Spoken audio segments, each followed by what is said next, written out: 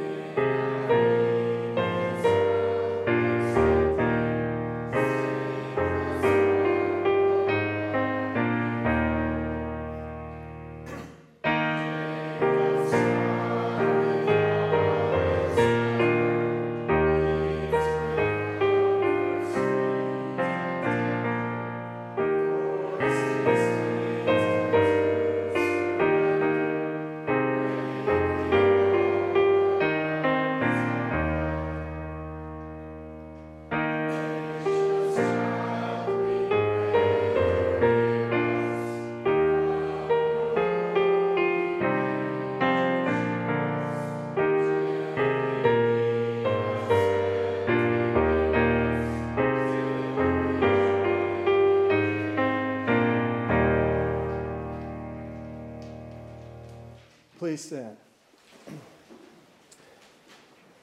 In the name of the Father, and of the Son, and of the Holy Spirit. Amen. O gracious and almighty Father, we praise you that you kept your ancient promises by sending your everlasting Son in human flesh. On this holy night, receive our thanks and devotion, our songs and prayers. You sent Jesus as a lowly child to demonstrate your concern for all, the weak and lonely, the troubled and frightened, the timid and helpless. No one is overlooked by your ever-seeking eyes. No one is excluded from your upholding arms. No one is denied the comfort and help of your outstretched hand. Bless us with a childlike faith and a divine assurance that you love and care for us always. You sent Jesus as the Savior of the world to deliver us from the curse of sin, the power of death, and the torment of hell. He took our place. He was born under the law to set us free. He became the innocent lamb of sacrifice. He came to die and rise again in order that we might live eternally. Firmly implant this good news in our hearts and fill us with an eager desire to spread the word concerning what we hear tonight. May all who hear the message in every nation under heaven be amazed and believe what was told them about the child. You sent Jesus as the light of the world to drive out all darkness that would rob us of the full life that you intend for us. May the joy that will be for all people be our joy. May peace on earth be our peace. May the treasure that Mary pondered in her heart be our treasure. For today, in the town of David, a Savior has been born to us. He is Christ the Lord. Amen. Please be seated. A lesson from the prophet Isaiah, chapter 7. The Lord spoke to Ahaz again. He said, "Ask for a sign from the Lord your God. Ask for it either in the depths below or in the heights above." But Ahaz responded, "I will not ask. I will not test the Lord." So Isaiah said, "Listen now, you house of David. Is it not enough for you to test the patience of men? Will you test the patience of my God as well? Therefore the Lord himself will give a sign for all of you. Look, the virgin will conceive and give birth to a son and name him Emmanuel." The word of the Lord. Alleluia. Today in the town of David a Savior has been born to you. He is Christ the Lord. Alleluia. The second lesson, which will also be the basis for the sermon, is from St. Paul's letter to St. Titus, chapter 3, verses 4 to 7. But when the kindness and love of God our Savior toward mankind appeared, he saved us, not by righteous works that we did ourselves, but because of his mercy. He saved us through the washing of rebirth and the renewal by the Holy Spirit, whom he poured out on us abundantly through Jesus Christ our Savior, so that, having been justified by his grace, we might become heirs in keeping with the hope of eternal life. The word of the Lord. We join in singing, "Hark the Herald Angels Sing."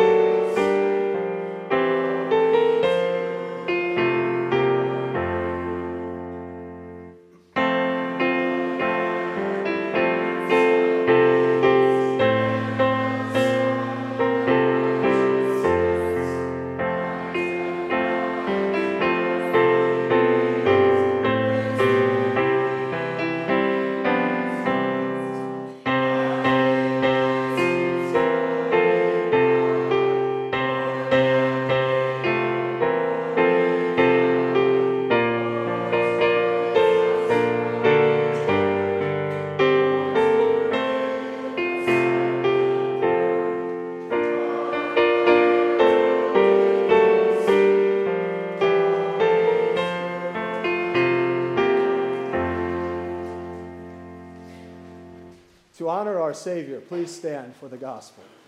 The Holy Gospel of St. Luke, chapter 2, verses 1 to 20.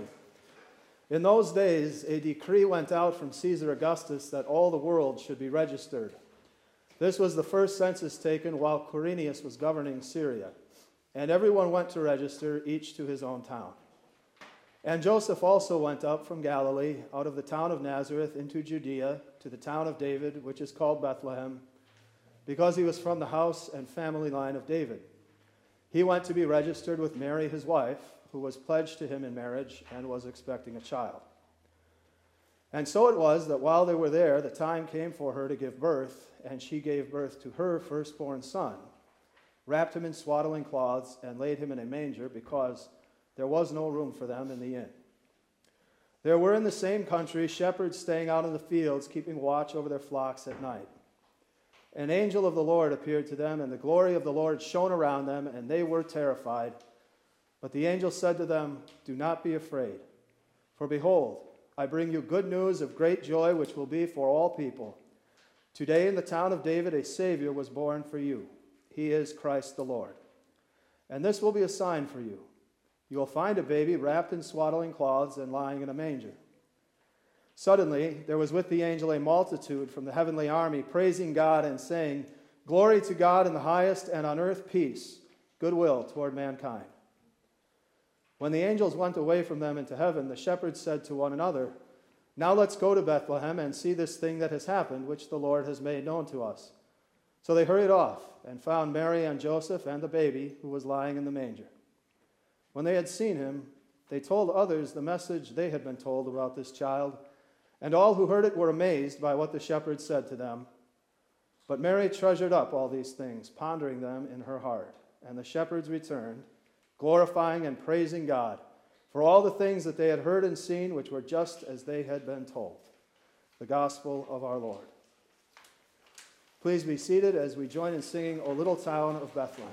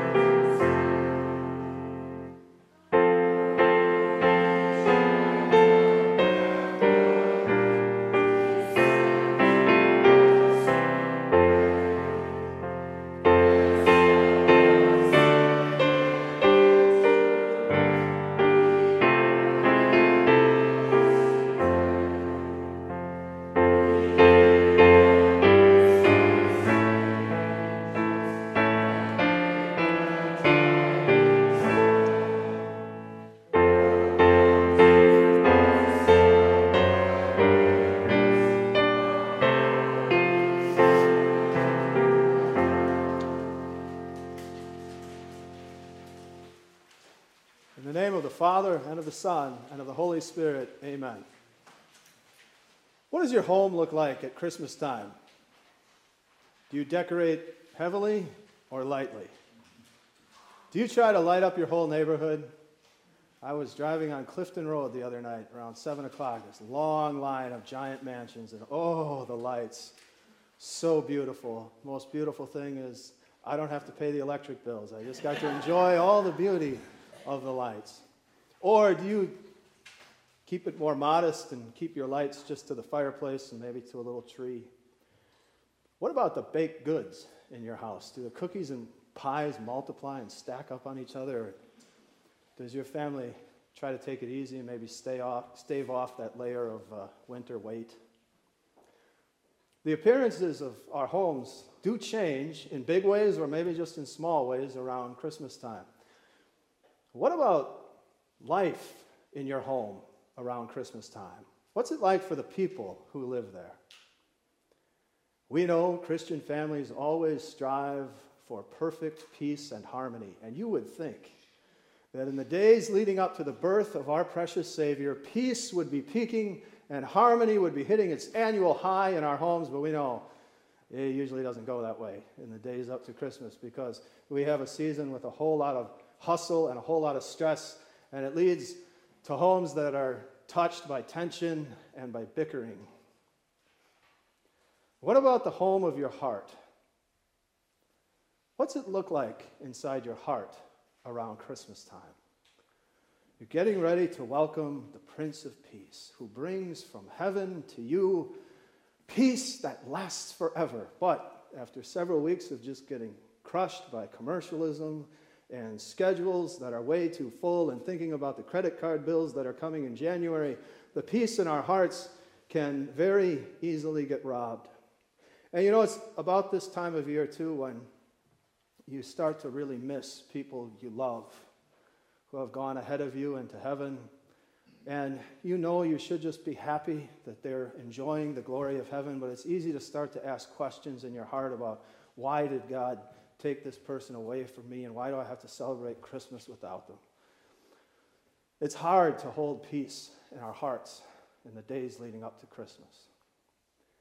And it is because of all of these imperfections in our homes, the bickering and squabbling in our physical homes, the worried and unsettled homes of our hearts. It is because of those imperfections and all of our other sins that our Savior Jesus left his home. It's because of our sin that Jesus came down from heaven, which was the perfect home. Jesus left his home where he was receiving praise from angels through all eternity. He left a home where he knew nothing at all of fatigue or hunger or pain or sorrow or death. He left that perfect home voluntarily, and he came down here to be with us, and he did it for one very basic and simple reason. As St. Paul explains to his friend Titus, it was because of God's mercy. Our God is full of mercy. He does not want to punish people for their sins, so he sent his Son down from the home of heaven to us in this world. But when the kindness and love of God our Savior toward mankind appeared, he saved us. Jesus left the home of heaven not only because God is merciful, but also because God is kind and he is love. He is not just loving. Love is the one characteristic of God that he uses not to describe himself in the Bible, but to define himself. God is love.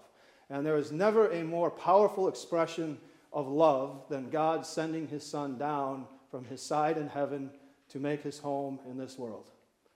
God did that because he is merciful, he is kind, and he is love. That is why Jesus made his next home in the womb of his Virgin Mother Mary, conceived by the Holy Spirit. The Virgin Mary carried inside of her the eternal and almighty God who had come down from heaven, wrapped in human flesh. And on Christmas night, the Virgin Mary laid Jesus in his next home, which was a manger. The almighty and eternal Son of God made a feeding trough his home on Christmas night because God is kind, he is merciful, he is love, But God is also perfectly righteous. He is holy, and he accepts nothing less than holiness in his presence. In order for us to enter the home of heaven, we needed holiness, and we were never going to get it ourselves. You can never be perfect, no matter how hard you try, no matter how good of a person you tried to be.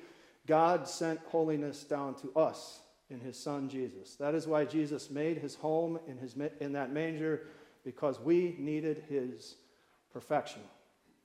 So that little baby in the manger grew into a toddler, and then an adolescent, and then a man. And all the while, he was the perfect son, the perfect brother, the perfect friend, neighbor, and teacher.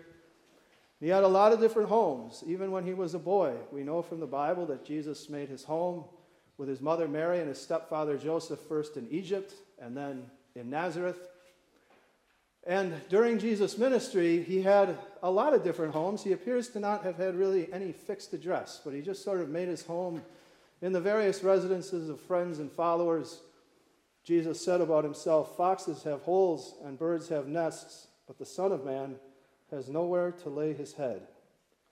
But everywhere he went in this world, no matter where Jesus made his home, he always took perfection with him, living the holy life that we needed. And after Jesus lived that perfect life for us, he also laid it down. He sacrificed it on the cross to take the punishment that our sins deserve. This is another amazing expression of God's love for us. It is also a powerful statement about how much God hates our sin and how he will not tolerate it, that only the sacrifice of his own Son was enough to pay the punishment for our sin. But Jesus paid for it all on the cross. And then he made his next home in a grave. So the one who created the earth, who made it, was laid in that earth to rest, dead. The grave became his home, but it was not his home for very long at all, because 3 days later he rose from the dead, and this was another loving, kind, merciful act of God, because in Jesus' resurrection, everyone who believes in him has the promise of their own. And now, after coming down here and doing all of that for us, Jesus is back in his heavenly home again.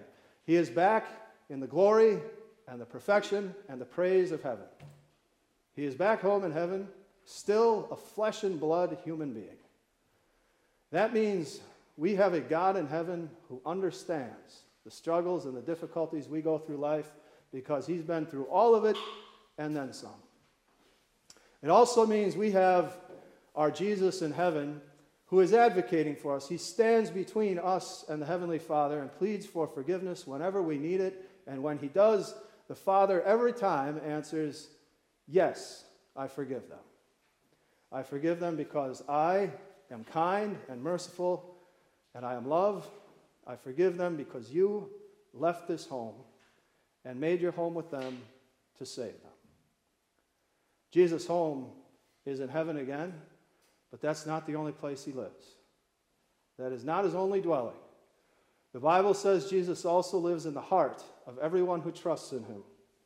As Paul says, he saved us through the washing of rebirth and renewal by the Holy Spirit, whom he poured out on us abundantly through Jesus Christ our Savior. And this verse is so wonderful because it shows all three persons of the triune God working together to make your heart Jesus' home. That God the Father saves each sinner personally, individually, when the Holy Spirit washes them clean by bringing them to faith in Jesus. And the word choice of washing and pouring in this verse is not an accident, because the New Testament teaches universally that God does this work through the waters of baptism. So, if you are here tonight or you are watching at home and you have a child who needs that gift of baptism, please move on it for your child. If you are an adult and Jesus is living in your heart now because you believe in him and you need baptism for yourself, please move on it for yourself. God will use it to secure your heart as Jesus' home. Jesus really has countless homes. His home is in heaven, and it is in the heart of everyone who believes in him. And it is safe to say that Jesus' favorite home is our hearts. that he loves to be here even more than he loves to be in heaven. And that's safe to say because he was willing to leave that home for a little while, come down here to be with us, so that he could live in our hearts forever. Because Jesus left that heavenly home and came to save us, because he lives in our hearts by faith, heaven is our home too. That's the home of everyone we love who has gone ahead of us with faith in Jesus, and that's the home that we're headed to as well. And in fact, the Bible says that heaven, for the believer in Jesus, that's your real home. That's your permanent home. That's your home that lasts forever. Your home is not the place listed at the address on your driver's license. It's not in Lake Ridge or Manassas. Those are your temporary dwellings. The Bible calls those tents. Your real home, your permanent home, is in heaven because Jesus left it once to come into this world and save you, because Jesus lives in your heart by faith.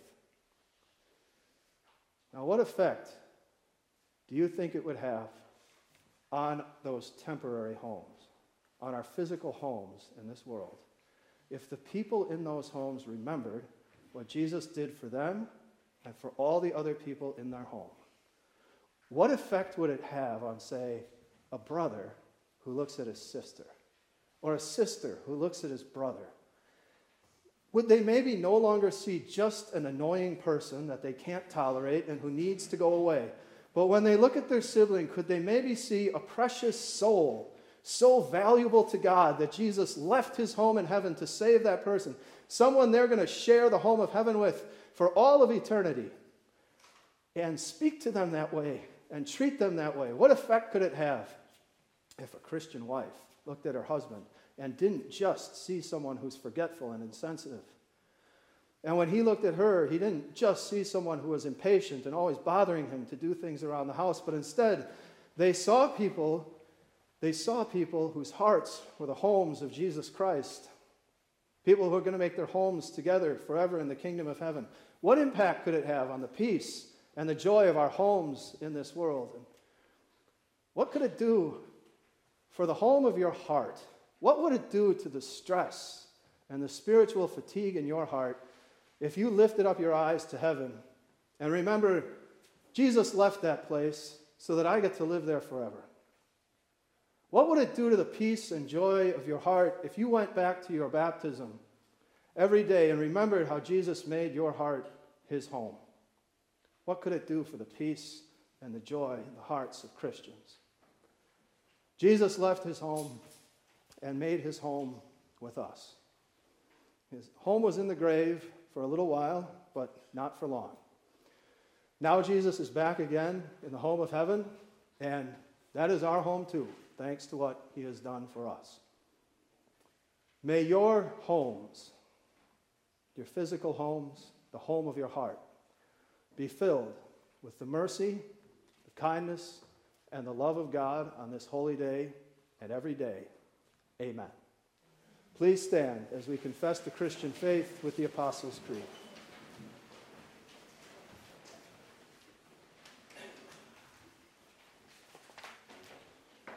I believe in God, the Father Almighty, maker of heaven and earth. I believe in Jesus Christ, his only Son, our Lord, who was conceived by the Holy Spirit, born of the Virgin Mary, suffered under Pontius Pilate, was crucified, died, and was buried. He descended into hell. The third day he rose again from the dead. He ascended into heaven and is seated at the right hand of God the Father Almighty. From there he will come to judge the living and the dead. I believe in the Holy Spirit, the holy Christian church, the communion of saints, the forgiveness of sins, the resurrection of the body, and the life everlasting. Amen. Please be seated for the offering.